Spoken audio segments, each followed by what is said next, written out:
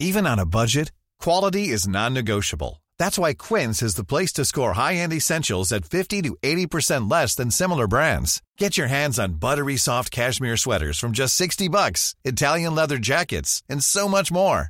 And the best part about Quince, they exclusively partner with factories committed to safe, ethical, and responsible manufacturing. Elevate your style without the elevated price tag with Quince. Go to quince.com/upgrade for free shipping and 365-day returns. There's never been a faster or easier way to start your weight loss journey than with PlushCare. PlushCare accepts most insurance plans and gives you online access to board-certified physicians who can prescribe FDA-approved weight loss medications like Wegovy and Zepbound for those who qualify. Take charge of your health and speak with a board-certified physician about a weight loss plan that's right for you. Get started today at plushcare.com/weight loss. That's plushcare.com/weight loss. plushcare.com/weight loss.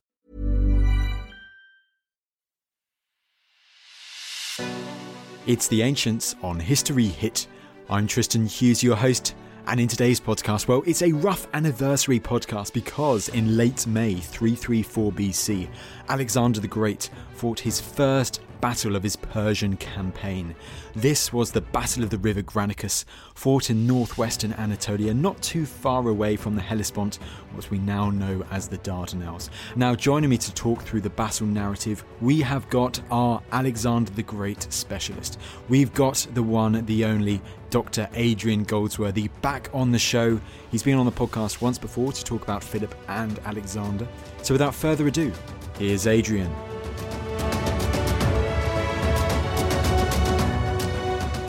Adrian, it's brilliant to have you back on the podcast. Well, thank you for having me again. Now, no problem whatsoever. We're talking about Alexander the Great once again, and we're focusing on the Battle of the River Granicus because, yes, okay, although it doesn't have the titanic scale we sometimes associate with Alexander and his big clashes against King Darius, but this was a crucial clash right at the start of his campaign. Yes, it's a battle that mattered because everything could go wrong. He could lose it all in this one first throw of the dice, and he can't win the war if he wins the battle, but he doesn't lose it and it allows him to go to the next stage. It's in a sense almost, Napoleon at Ligny and then Waterloo. He had to win each one. He wasn't going to win the war through that, but he could then go on to the next stage where he faces the next opponent. And eventually, if you keep winning every battle, then you win the whole thing. And the other thing to remember, Issus, Gaugamela, Hydaspes is a significantly smaller battle, but these are very, very rare events. Both Philip and Alexander spend most of their lives campaigning and a lot of that time fighting, but actually it's in smaller battles. And it's nearly always in the smaller battles. I mean, Granicus is quite large by that proportion, that they nearly die, that they get wounded, that Philip loses his eye at the Siege of Methone. With Alexander, the same. We can't even locate the place in India where he's shot in the chest with an arrow. It's a tiny, tiny settlement. So you focus on the big things, but ancient warfare and the way the Macedonians fought it, there's a lot more going on, and a lot of that is cumulatively as dangerous, if not more dangerous, than the big famous events. So it's a good reminder as well that their lives aren't defined by these big battles, that actually they do lots of other things as well that are just as difficult, just as dangerous, but a bit smaller scale. Absolutely. Well, let's delve into the background, first of all, to this initial clash. So, Adrian, the start of the spring in 334 BC, Alexander the Great, he is preparing to invade for his expedition to the Persian Empire. But what do we know about the makeup of his army right at the start? It's complicated, as is always the case with anything with Alexander, in that even sources like Plutarch say, well, they were reading different versions. So you get estimates of around 30,000 infantry, 4,000 cavalry, up to 45,000 infantry, maybe 7,000 cavalry. Each source gives a slightly different version. They're all within that between about 30 to maximum 50,000, probably a bit less altogether. But then you have the problem that we know there'd been an advance guard of 10,000 sent to Asia Minor a couple of years before by Philip. And are they included? Are they separate? And once you look at the breakdown of the army, the Macedonian parts of it, you can get a pretty good estimate, although there are still problems and issues there. But everybody else, all the allies, all the mercenaries, of whom it's at least half, often more of the army. As time goes on, it will be a bigger and bigger proportion. They're rarely described in any detail. So we don't know so much about them, and we don't get, in the same way you could read an account of Rome's rise to power, Hannibal's war, and the Latin and Italian allies that are at least 50% of every Roman army barely get a mention. And yet they're there, they're suffering the casualties, they're doing the fighting, but they're not getting the headlines. So we're biased in terms of we can say more about the Macedonians. So it's easy to talk about them, and you could say, well, the hardcore, the companion cavalry, probably about 1,800 of them. So that's not a massive number of men. In about 8 units of 200 with the royal unit, maybe bigger, maybe twice the size, but maybe. They fight using the wedge, which is the sort of triangular formation with the leader at the front, at the very tip of the spear, in effect. Now, these are described by slightly later Hellenistic manuals, but only ever dealing with quite small numbers of riders. And sometimes people have assumed, well, all 200 men in this illa, this squadron, are all in this great big triangle. Probably not. They're probably separate troops. We know there are troops, sort of formations of about 50. It's probably at that level you form one of these wedges. And then you have wedges individually deployed, maybe in a line either side, maybe in some sort of column, maybe in some sort of echelon. There's probably a lot of subtlety in the cavalry tactics that we don't get. But it would make very little sense to have one man at the head of 200 and a very wide base of this formation. It wouldn't be very maneuverable. All the advantages that you can actually swing to either side quite easily, all of that goes if you make it too big. But oddly, people rarely ask these questions. So it's the same when you come on to the heavy infantry. You've got the phalanx made up primarily of the 8 units of the main pikemen, the regionally based units that are perhaps about 1,500 strong with about 3 sort of battalions of 500-ish. But there again, is that the size they are before they arrive in Asia Minor? And are there already some advance guard men from those units waiting? So are they really bigger? But those form up in individual units. The subunits of 500 or so are the tactical formation, not the whole thing. But again, it's easy to simplify, and many of the maneuvers that will occur in some of the battles only make sense if you're able to drill in these smaller blocks. So everything is a bit more spread out, a bit looser, a bit more clearly defined with some intervals between these units. You've then got the hypaspists, and there's probably the argument over how these are equipped and whether they're also pikemen or they're more like hoplite spearmen. We'll just go on because nobody tells us. I lean more towards the idea they're probably most of the time spearmen rather than pikemen, but you can't prove it. So you've then got about 9,000, maybe 12,000 Macedonian heavy infantry. You've got units like the Prodemoi, the light cavalry, then Agrianians, the light infantry, all these others tactical that are very much the hardcore of Philip and then Alexander's army and have fought together for a long time. And Justin emphasizes, okay, it's a much later source, but that the army Alexander led into Asia Minor was very mature. These were old men. These were men in their 40s. These were men who'd been campaigning for decades under the Philip. So, this image of these sort of angry middle-aged men going across to invade this country is not quite what we expect. And it's probably exaggerated, but on the other hand, a lot of them probably were these people who were tough as old boots because they'd survived everything that enemies and climate and disease could throw at them. And they were still going strong. So that Macedonian core of the army is there. You have the Thessalian cavalry, who are similar in their quality, if not even better than the Macedonian companions. So they don't seem to use the Xyston, the long spear. They seem more inclined to use javelins that they throw and thrust, shorter ones. But again, that's arguable. So they seem to sort of match the Macedonian companions. And in most of the battle deployments, they're on the left flank, the Macedonian companions are on the right flank, as will be the case at Granicus. But beyond that, when you start to add up these totals, you've got to somewhere between a third and half the army. And there's all these others. There are certainly mercenary troops from the very start, and some of these are very experienced. And then there are all the allied contingents of nearly every Greek city, other than the Spartans, as Alexander will keep reminding everyone, are taking part in this pan-Hellenic expedition to avenge the invasion of the 5th century. You're seeking vengeance for something that's happened a century and a half before, but it's the cause and it's a good opportunity. And it's something people have been talking about for ages. So there are lots of these other people there as well, most of whom don't play a big role at Granicus. Many of them are not present, but it's an allied army from the very start. Perhaps only a third are ethnically Macedonian. And that's a term that's expanded very broadly as Philip's expanded the kingdom. And most of them are Greek at this stage, but there are also some Thracians and some Illyrians and tribesmen from the countries to the borders of Macedonia who seem to be fighting in their traditional way. And, you have the bit where the Thracians make steps in a mountainside to help them get up. They come from this sort of environment they're used to operating in it. So it's a very mixed army. It's primarily Philip's army, and probably the least experienced bit of it, apart from some of the allies, is in some ways Alexander himself. Nearly everybody is older and has done more than he's ever done. That's quite important for understanding the campaign. I mean, absolutely. It's so interesting, Adrian, that, as you say, that many of these phalanx pikemen may have been middle-aged, hardened warriors, because you do hear later on in the sources, 30 years later, of some of these veterans being in their 60s and 70s and still fighting, being the most elite force in the known world.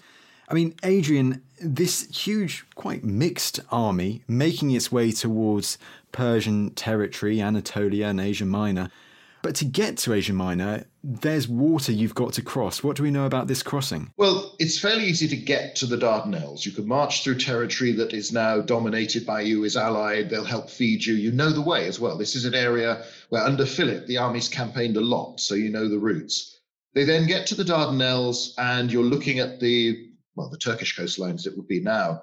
And, you've only got to look at pictures of the place or go there. It's not a wide waterway. The currents are very strong, but it's never wider than about 2 miles. And in most places, it's 1 or a bit less. So it's not like crossing the English Channel for, say, the Romans to invade Britain or anything like that. It's a much smaller thing. It's like a dirty great river, but it is a very big dirty great river. But Alexander has prepared for this. He's got 160 warships. He's got other transport ships. But it is one of those, you're going to have to ferry the men across and do it gradually, and the supplies and the horses. You want particularly your cavalry horses to get there in good condition. And horses don't like going on and off boats. And this is not something on the whole that up until now the Macedonians have done a lot of. So it's not something that they're used to. So it has to be done. It takes a lot of organization. And Alexander puts Parmenio, Philip's sort of most reliable commander, in charge of this, and then goes off to do a bit of tourism of his own. And it's not described in detail, but this is something that takes days, probably weeks, just ferrying people back and forth across the waterways and being careful. But they get there and it's not opposed by the Persians. In regards to that then, so they've got over to Asia Minor unopposed. So Alexander, it must take a long, long time to get all of these troops, the logistics, across to the Persian side of the Hellespont, of the Dardanelles. But what does Alexander do straight away when he is on that side of the Hellespont? Well, you get the impression that he's almost sort of doesn't want to do the dull stuff, the administration of this thing. And it is basically a big logistical organizational task. And the reason they're not opposed at sea is that ancient fleets don't work that way. You can't sit your Persian fleet in the waterway waiting for the Macedonian ships to come out.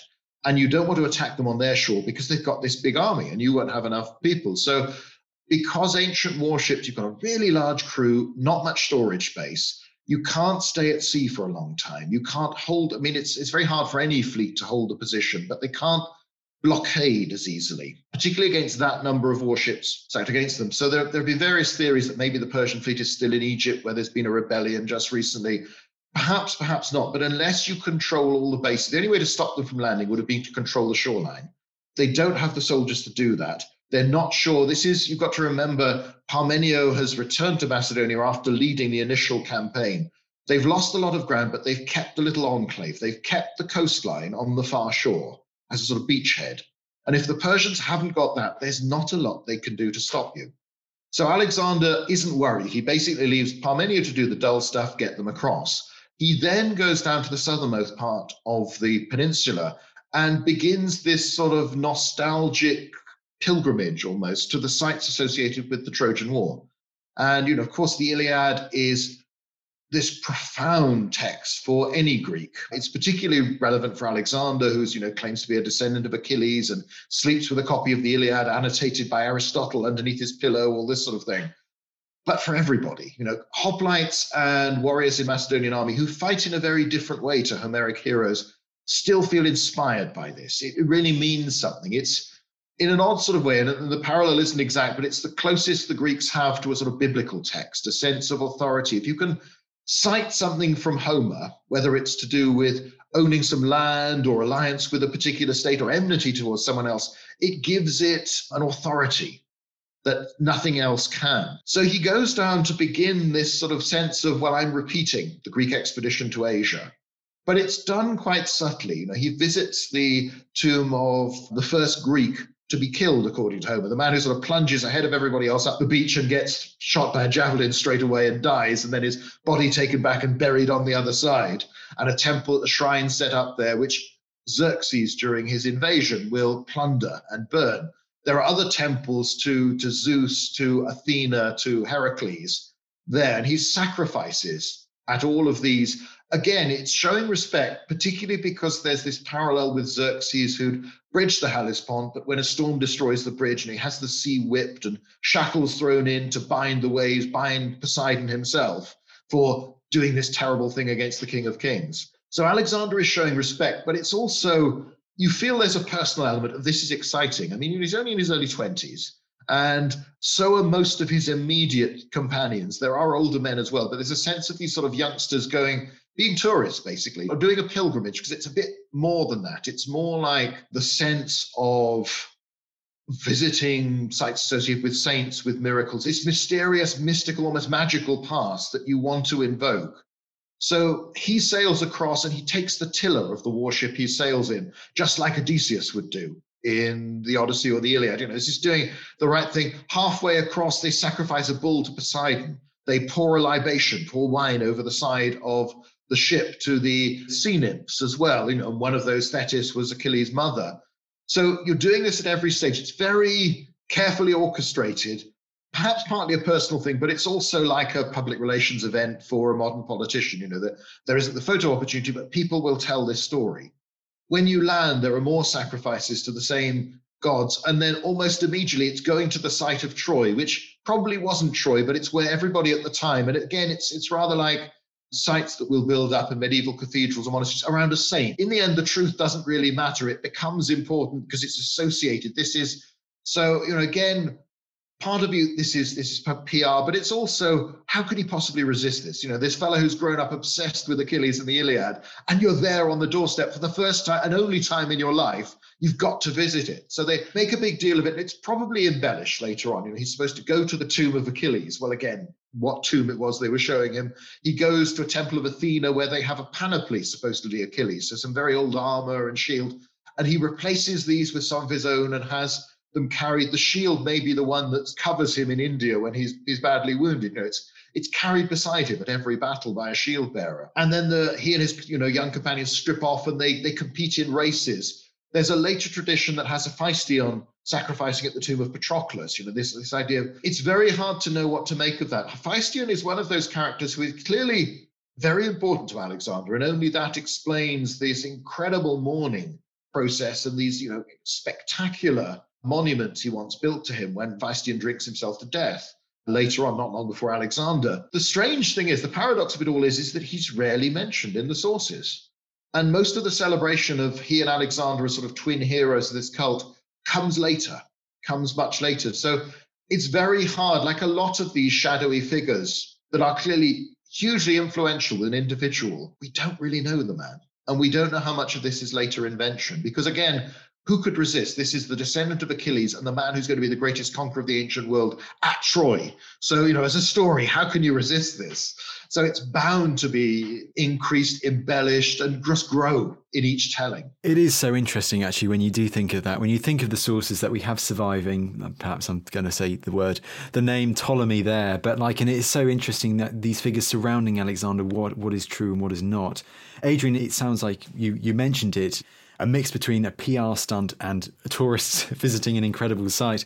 So, but in the meantime, this is just one side, because as this is all going on, as the Macedonians are arriving in Asia Minor, what are the Persians doing? How do they respond to this new threat on their doorstep? The key fact, the key truth really about the Persian Empire is that it's huge and it holds together very well. It's very efficient, but it's the distances involved for information to travel to get to the great king.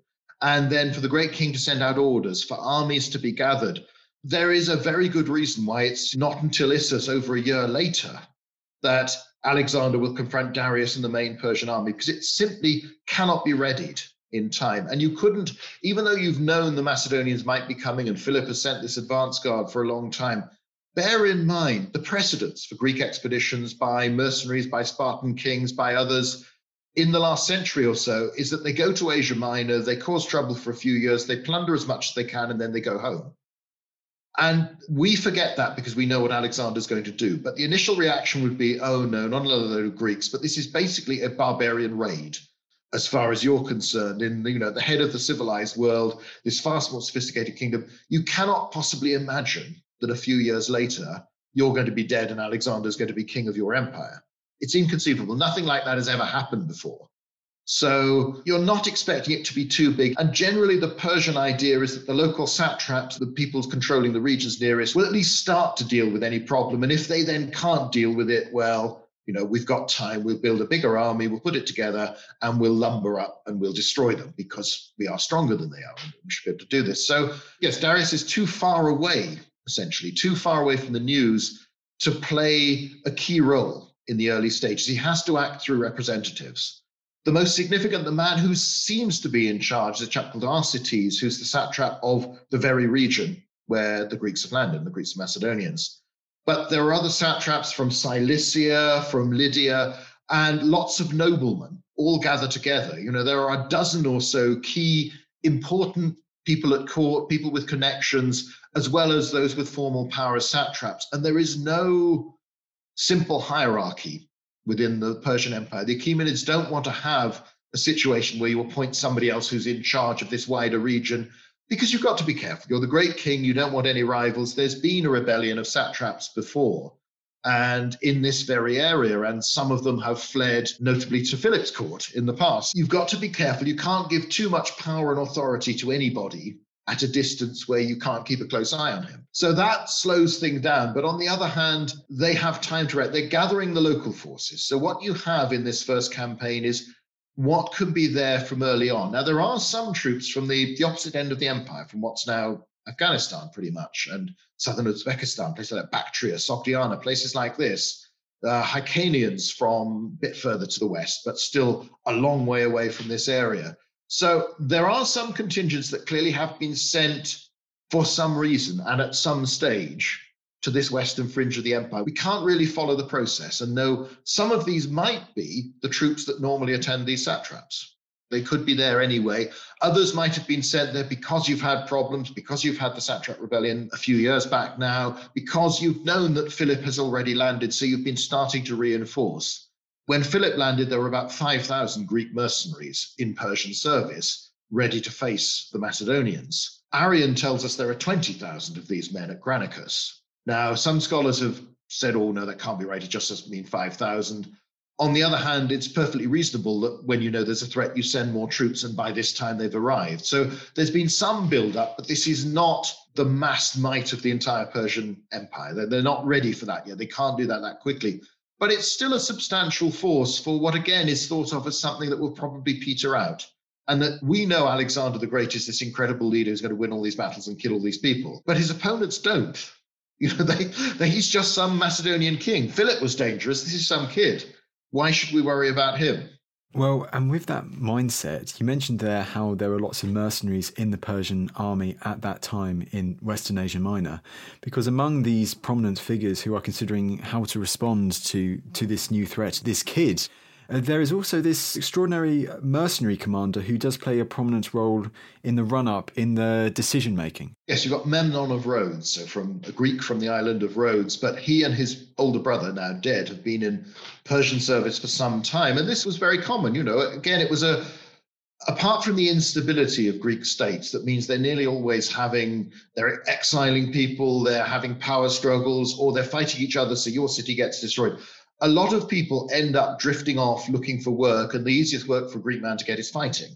So they serve as mercenaries. Some of them serve as mercenary leaders. And because groups like the 10,000 of Greek mercenaries have proved so effective in battle, buying Greek is perceived to be a good thing. in the same way it used to be buying Scythian or buying Thracian or hiring these groups. You get these particular groups who are seen as good value for money when it comes to mercenary service and reasonably loyal by mercenary standards.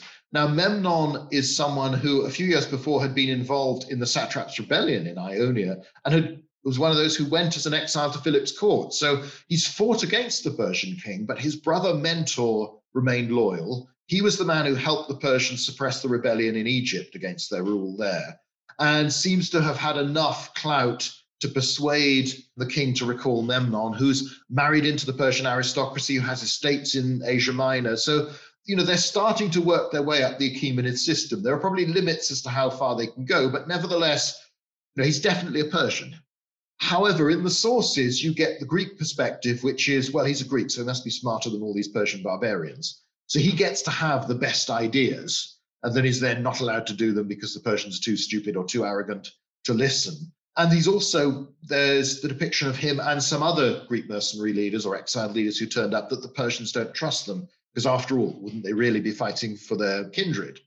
So it's a little hard to get to the truth of Memnon. He's credited in the sources with saying, right, the Macedonians have invaded, they've got this ferocious army, let's just not fight them. Let's trample down or burn all the growing corn before it ripens, all the grain, all the wheat, all the barley. Starve them, starve their horses. Let's burn down the settlements and their path. Let them have nothing and let them sort of wither on the vine without fighting them. And he also is supposedly saying that, well, let's start raiding Greece. Let's threaten them back home. Let's draw them back. It's difficult to know how much of this he actually said at the time, particularly the idea of let's go and attack Greece, because it's not clear they had the capacity at this stage to do that. They might in a few months' time, and they would in a few months' time, but early on, perhaps not. The reaction is a fairly understandable one, particularly from Arsaces, the man who is the satrap of the region invaded, and who's basically been told, well, let's just burn all your settlements, all the crops, starve your own population because it'll also starve the enemy. They won't mind, they're good, loyal Persians, and anyway, who cares what a peasant thinks? There's also the element of sheer prestige. Honor counts for a lot in the ancient world. We see it very clearly in Greek and Macedonian society, but it's there in most others. And the perception that someone can just turn up and make you run away is seen as humiliating. And it's also, in a practical sense, the early stages of a campaign help to influence how keen your soldiers are going to be. If they think they're going to win, they will fight better. If they think they're going to lose, they'll fight badly. So the reaction of all the other Persians, it's predicted, is no, we can't just let these people go wherever they want and try and starve them. That's too slow. We have to make a show of confronting them. We have to make their life difficult. So we have to be more aggressive, and that's the strategy they adopt.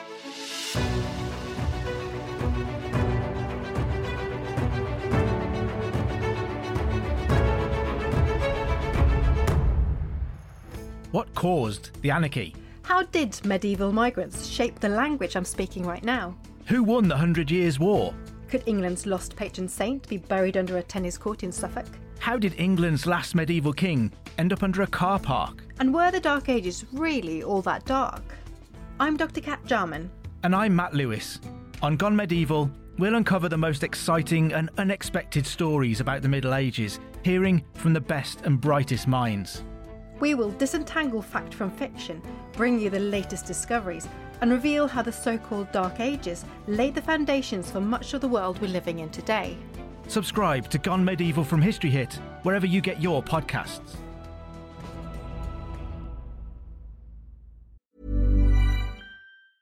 Hey, it's Danny Pellegrino from Everything Iconic. Ready to upgrade your style game without blowing your budget? Check out Quince. They've got all the good stuff, shirts and polos, activewear, and fine leather goods, all at 50 to 80% less than other high-end brands. And the best part? They're all about safe, ethical, and responsible manufacturing.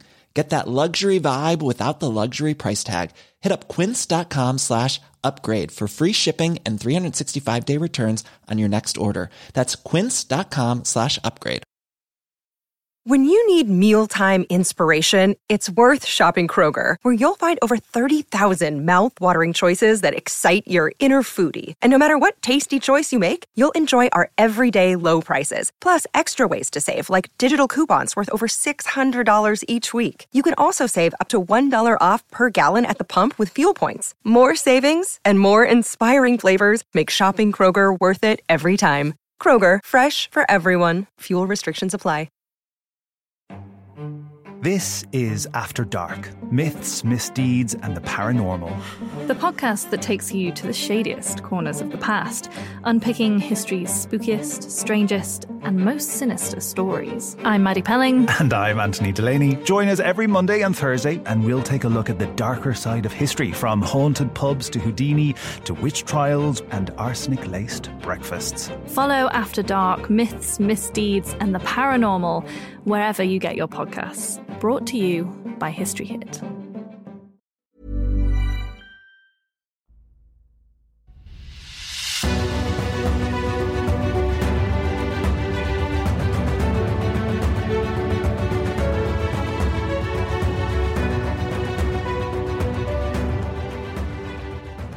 And so this leads them to deploy their army on the bank of this river Granicus. Yes, it's not a major waterway. This is a river that flows northwards towards the sea from the mountains. There's a fairly well-established trade and communications route that uses it, that fords the river. There doesn't seem to be a bridge at this stage. That comes later.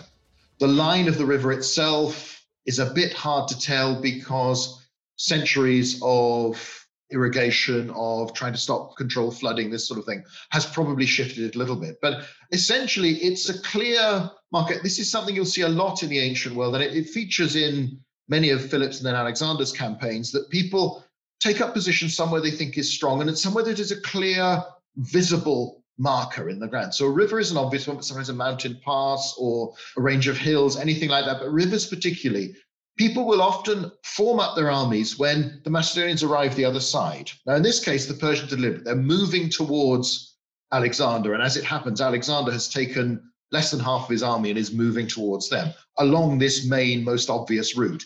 They're presumably both dimly aware the other's there, but it's, you shouldn't expect ancient armies to have high levels of intelligence. They are to some extent feeling around until their scouts can spot someone. They're relying on what they hear, what rumors they hear, and then try to work out what's true. So it's the Persians move up and they settle with, they probably haven't been there very long when Alexander arrives, perhaps a day or so, perhaps even less. It's very striking that their infantry are some way behind and don't really get involved until the battle, until after it's been decided. They're sitting up on high ground. And, part of you have to wonder, do they only get there while all this is going on? Are they actually marching to this position? There is no suggestion. It doesn't seem to be that this is, Darius later will carefully prepare his position at Issus behind an even smaller stream there and will partly fortify it and this sort of thing. That's not the case at Granicus. They've moved to this obvious sort of boundary point where it's almost like saying, step over that line and you're for it sort of thing. It's a challenge as much as anything. And I think that's the secret to the battle, is that they're not really planning to fight a battle. And with Alexander, it's more an opportunity rather than a clear plan. And so with Alexander, it seems like he wants the battle when he gets there. He gets to this river. And we were talking about divisions in command, or supposed divisions in command, earlier among the Persians. But among the Macedonians too, there seems to be this famous story of a divide in how they should approach this battle. Yes, I mean, there's an element where when they've arrived, they've got a month's worth of supplies. And until they expand the territory and they can start to get some from locals without alienating all those locals, because there's only so far you can go by plundering and letting the locals starve if you want them to stay loyal and not rebel as soon as you move on, then Alexander has to act. He can't allow weeks to pass with nothing happening. The other thing is, it's a statement of intent but confidence. So there's a lot of, just as the Persians cannot allow Alexander's invasion to go unanswered. They've got to glow up and show we're brave, we're not frightened of you. Alexander has to do the same. He can't seem nervous. So he marches towards them, and when he sees a Persian army, he sees an opportunity for an early victory.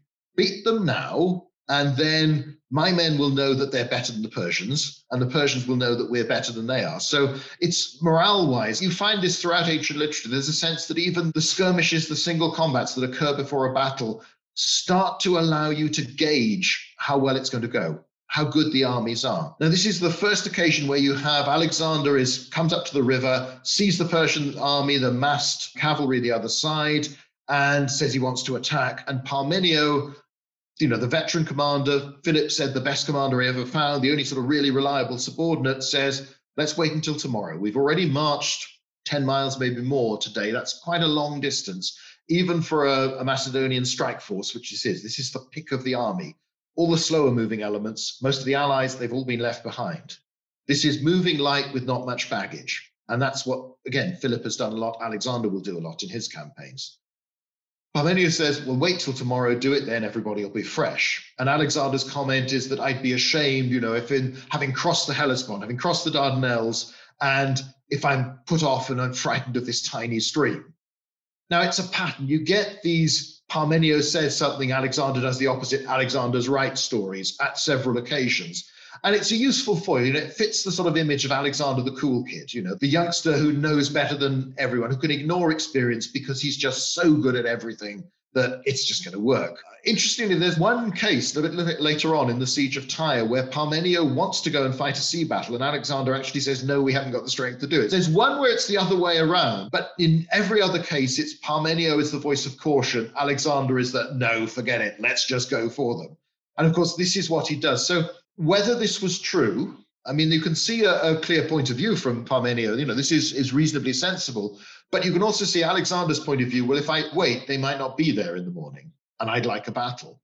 There is a tradition that comes through Diodorus that actually he did stop, and they do camp, and then they sneak across the river downstream somewhere and fight the battle the next day, which is oddly what Parmenio seems to be suggesting. But it's only that one source. It seems out of, I suspect it's garbled. The tradition that he just goes bald-headed at it makes more sense.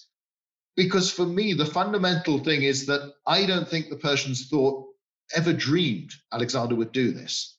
So they are not really ready for battle. They are making a display of force. They're saying, we're not frightened of you, come on if you think you're hard enough sort of thing, but we don't actually expect you to do it, not yet. You'll have a look at us. Armies often spend days, even weeks, staring at each other from a few miles apart before they decide on a battle. Philip had done that before Chaeronea, the big battle against Athens and Thebes and their allies. They'd wait several weeks before they actually fight. And usually any sort of obstacle, like a river, like a slope, will make people think twice. But there's almost an element with Alexander where if the enemy think they're safe, they think they've got an advantage, I don't care, they're wrong. And I'm going to show them they're wrong. And when I beat them, they'll have to deal with the fact, well, we had everything in our favor and we still lost. So there's a psychological element to this as well. It seems very much doing the unpredictable, ignoring the advice and all that. I mean, Adrian, you mentioned how Alexander initiates the battle. I mean, talk me through these opening stages. How does he ignite this first clash with the Persians? Well, it's interesting because he deploys his army. His armies come up in a march column. When he sees them, he wheels it all to the right. And this is usually the pattern of ancient warfare. And it probably comes back to if you turn to the right, then your shielded side is facing the enemy. So even if the enemy's a mile or so away across a river, you still do that. And that's the natural way. And it fed through into 18th and early 19th century drill. Nearly everything is done by the right, and you deploy that way. So you're deploying with your vanguard getting into position soonest. There seems to be time, and you've probably got to think, an hour or so at least, if not more, for the whole army to deploy looking across the river. The Persians, even at this stage, may well have thought, well, they're just showing off the same way we're showing off. One significant thing in the accounts is that all the Persian leaders seem to have concentrated. They're not with their separate contingents ready to lead them. So it's almost as if they're having a council of war, sort of an O group equivalent, if you want to be modern about it, looking and thinking and wondering, well, what's going to happen? And the Macedonians have come quite a long way. So this is not early in the day. There aren't that many hours of light left. Stopping camping would be the logical thing. But Alexander isn't going to do this. And once he's got everybody into position, he forms a sort of advance guard, really, to send at the enemy and almost see what the enemy does. And it's one squadron of companion cavalry. It's your light cavalry, your Paeonians, and some of your light infantry. And you send them down into the Granicus, which is probably, it's broader than it is now because it hasn't been banked up so carefully to control it. It's somewhere where there are places where people can get across. It isn't that deep. It can certainly be forded in many places by men on foot. And for horses, it doesn't look as if they're having to swim across so much as sort of make their way, at least in some sections of it. But it does seem to have, although it's got sort of gravel ramps that help lead up to the other side, a lot of this is clay. Now, clay with water and then lots of horses and horses' hooves, this is going to churn. You just look at the patch by a gate of a farmer's field that the cattle have come through, how quickly that goes in. And that will happen on the bank the other side as the fighting spreads there. But this sort of spearhead of the army, goes across. The Persians are probably surprised, but again, is this just Alexander skirmishing? Ancient armies do this. They'll send little forces out. It doesn't yet mean battle, but if we're not going to look weak, we've got to answer. So troops come down. Again, the biggest mistake, the thing that baffles me every time I read many accounts of Granicus, is that we have, depending on your estimate, between 10 and 20,000 Persian cavalry. And most plans and most descriptions of the battle seem to imply they're in this one big block, or these contingents of several thousand sitting on the riverbank, waiting for the Macedonians to come at them. Instead, they're broken up into their individual units, spread over a wide plain. Some of them near the river, but some of them further back, because you just don't use cavalry as a big mob. Otherwise, it stampedes. That it's fine for movies, but it doesn't work in reality. This is a very dumb way of doing things, and there's no reason to think the Persians are that stupid. So some of their squadrons come forward to meet Alexander's men. They have the advantage. Some of them are throwing javelins from the bank. That little bit of height gives them an advantage. Some of them charge in. It looks as if people come round on either flank of this advance guard. So some of the Persians are coming down into the river and the riverbed, and they're attacking them. The Macedonian attack, first of all, halts and then though they fight hard, starts to withdraw. 25 men out of the leading squadron of companions are killed. That's the highest casualty rate for any unit in this battle, of any of Alexander's units. So, this is quite some tough fighting that goes on for a little while. But while they're doing this, Alexander commits to the mass attack. The rest of the army starts to make its way across. Because what he's done is he's drawn the Persians in. The Persians have reacted. They've responded and they've committed reserves and troops in. Drawing more of them in, it becomes harder and harder for the Persians to control what they're doing. And this is, you really don't want to. The ideal place for a cavalry army like this to defend a river line is some way back. So you wait for the others to come across in disorder, then you hit them. But because they've seen this easy victory over an advance guard, too many of them have been sucked forward. There are still reserves, but it's getting harder and harder to see what's going on, to control what's happening. Alexander takes the remaining 7 squadrons of companions and leads them to the right, which is against the current of the water. So they probably are swimming at some stage in some of this and forcing their way through. As he uses them, he deploys them into a line of squadrons, and then they head towards the bank. Now, the Persians have seen him from the start. Alexander is conspicuous. He's got this very ornate armor, this highly plumed helmet, and there were no doubt probably people like Memnon who'd met him, even as a teenager, say, look, that's Alexander and that's Parmenio, and, I know these people. So the Persians have been concentrating when they've seen Alexander at that point, and they do react to this. They try and move people, but probably they're less prepared to meet more and more Macedonians coming up at this end of the river, finding their way. They're looking at any way up the bank. There are some Persians fighting from the top. There are some in the river, but a horse isn't a static piece of equipment. It doesn't work well. And standing on top of a riverbank, yes, it gives you a height advantage, but anybody who rides will tell you how much a horse will just surge up any sort of slope. If it can, there's that sense of power. It's almost like, that incredible surge you get when they jump. But they like to go up. They don't like going down. It's a body weight thing. It's the way the muscles work. So it's actually easier to push up from the riverbed, go up these little banks, and even, yes, it's being muddy, it's churning up, fight your way up. The Macedonians have the advantage as well. They've got longer spears and they are more accustomed. Their whole culture is fighting hand to hand and close up, face to face. The Persians will do that sometimes, but they're also very good horsemen who like to get close, throw, withdraw. So they do things in a different way. Their spears are short. There's a sheer shock in that a couple of hours ago, you didn't think this was going to be happening. No sane person would launch an army across even a small obstacle like the River Granicus. It's late in the day. Who's going to fight a battle now? And, again, remind ourselves, they don't think Alexander the Great is this great hero and this great conqueror. He's just some barbarian who's turned up with delusions of grandeur. So they're fighting, but Alexander's men more and more force their way up. They start pushing forward, and it's a confused combat. It's no wonder the descriptions are confusing. Cavalry combats tend to be, because people go back and forth. They charge, the formation scatters, you get blown, somebody else, reserves, comes up, they chase you back the other way, and back and forth.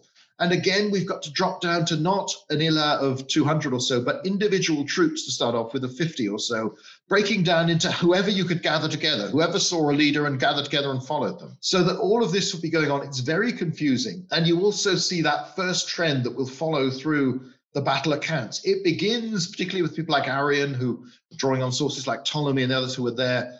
Very neat. This is how our army deployed. This is where the various contingents are. This is the basic tactics. It then moves to, this is the flank where Alexander is. And then tends to go even further, particularly at the Granicus, to this is Alexander and what's happening immediately around him.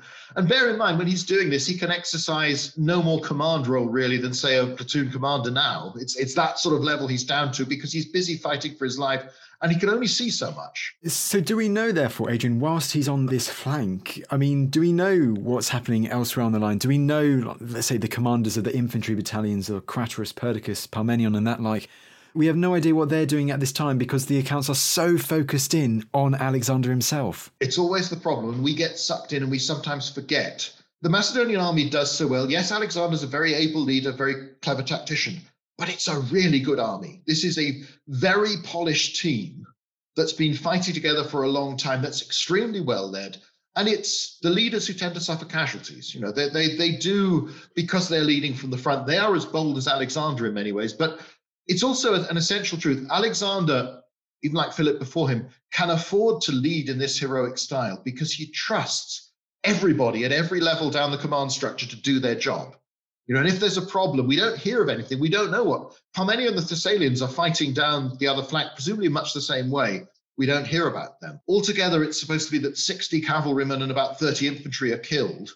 A lot more wounded. Ratio of killed to wounded is always very, very high in all the Macedonian battles where we have figures for it. And it looks as if with the weapons you're facing and the armor you're wearing, your chances of being killed are actually quite low, but you will take a lot of minor wounds, which you'll probably survive, but maybe not with infection and all these risks. So there's a lot of fighting going on about which we don't know much. There's the battle when the mercenaries destroyed later. So some of the casualties happen then. But it's the problem of the sources, and it's the case with all of the battles, that it just moves narrower and narrower until often it's just Alexander, and particularly at Granicus, where you have these dramatic accounts of a group of Persian noblemen spot Alexander, see him in this confusion, and head towards him in a way that, again, it fits the Iliad perfectly, but it's like a lot of descriptions you'll get in medieval battles. You know, you're singling somebody out, you know they matter.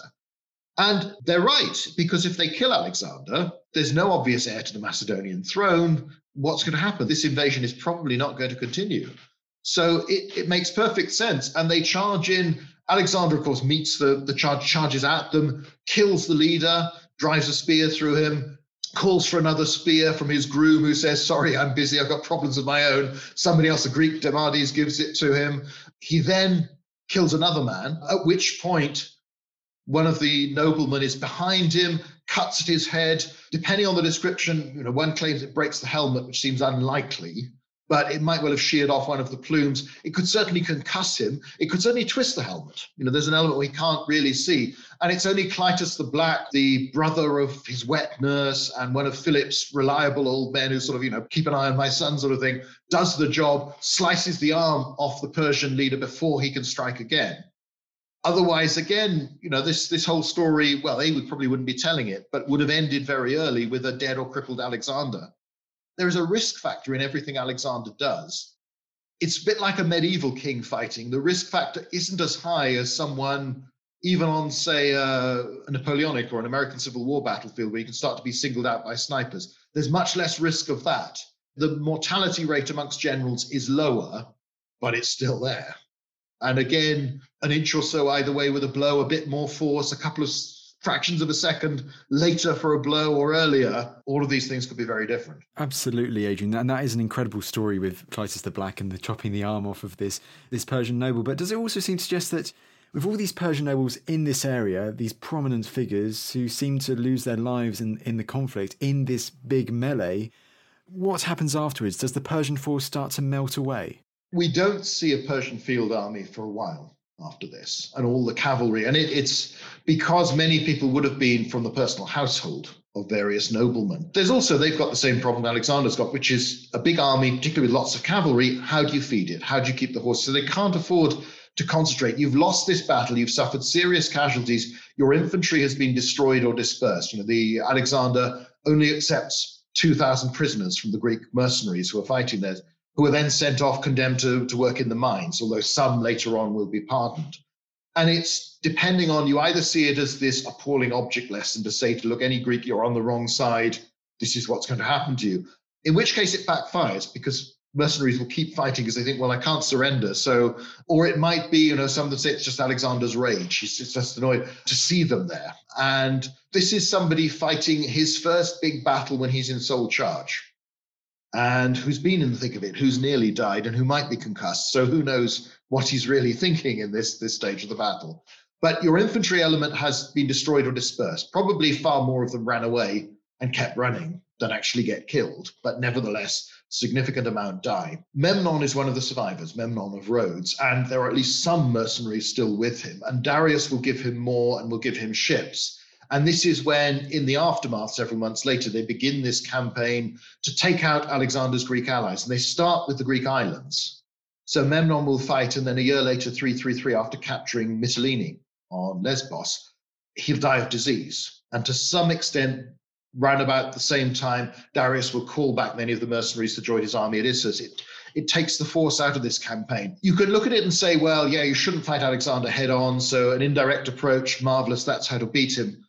On the other hand, it's very hard to see that they could have done enough damage. So you would still have Alexander and his army there in the Persian Empire, and they're not going to give in.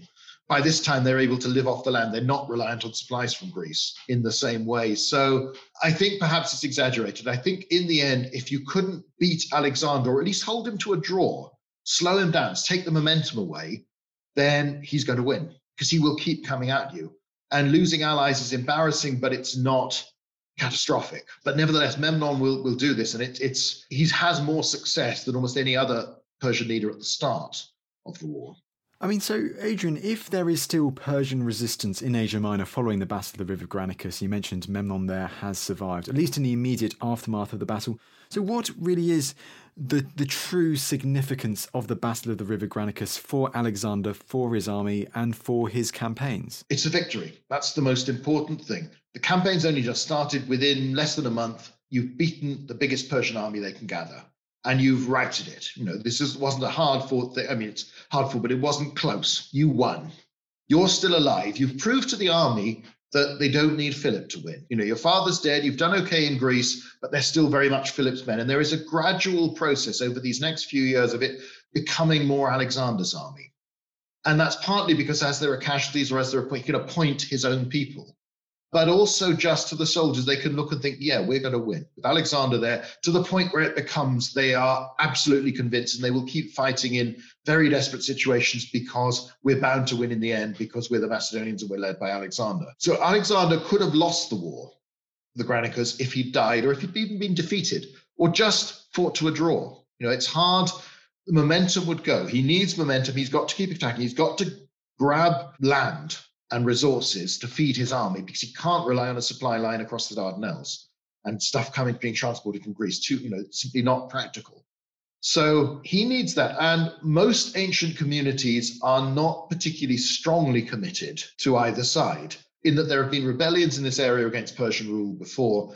And there is a sort of tacit understanding, even by Darius and the Persian kings and elsewhere, that if this big army turns up on your doorstep and you don't have many soldiers and you don't have very strong walls, giving in for the moment is okay. There's a pragmatic acceptance that a lot of people, if you're strong. Now, it's useful with some of the cities on the coast that will resist, and then later on you get the big cities like Tyre and Gaza, where you have these big sieges. But what happens after this is that there's no more big battles, but Alexander's army splits up into several columns, starts to spread around. Places like Ephesus, that had joined Philip when Philip's advance guard was there, and then rebelled against that Macedonian rule since then, now suddenly say, yes, we were friends all the time. And nobody really holds it against them, as long as they give Alexander the food he wants, the money he wants to pay his men. So again, you can buy freedom. And it's also made very clear, if you do try and resist, then you're asking for it and you will suffer, if we can be bothered to take you. But it's part of the sort of the focus on Alexander. This factor also occurs strategically, in that as Alexander moves on, the sort of the camera lens, as you could almost call it, of the author's attention follows him. So for instance, Antigonus Gonatus, who will be very important, Antigonus the One-Eyed, served with distinction under Philip, will be one of the important successors in the wars after Alexander, is left in Asia Minor and given command. Plutarch happens to tell us he fought 3 battles and won these victories. In the main Alexander sources, this is not mentioned at all. This bloke he barely appears at the start. He then disappears for a decade or more. And suddenly, under the successors, this man's important with a big army. And there are lots of people like that. And there's lots more going on that we don't hear about because it's not the best part of the story. And it is complicated. There are lots of little things. Adrian, the story of Antigonus the One-Eyed would be worthy of a podcast in its own right, especially his time in Asia Minor. But we've got to wrap it up there. This has been an incredible chat on the Battle of the River Granicus and its significance. But lastly, your book on this huge topic, Adrian, it is called... Philip and Alexander. Absolutely. Philip and Alexander. Adrian, thank you so much for taking the time to come on the podcast. Thanks for having me.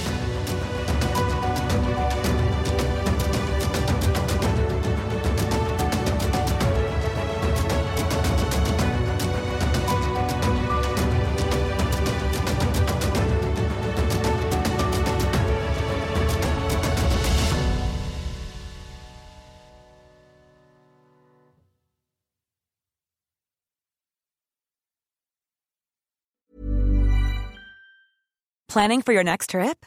Elevate your travel style with Quince. Quince has all the jet-setting essentials you'll want for your next getaway, like European linen, premium luggage options, buttery soft Italian leather bags, and so much more. And is all priced at 50 to 80% less than similar brands.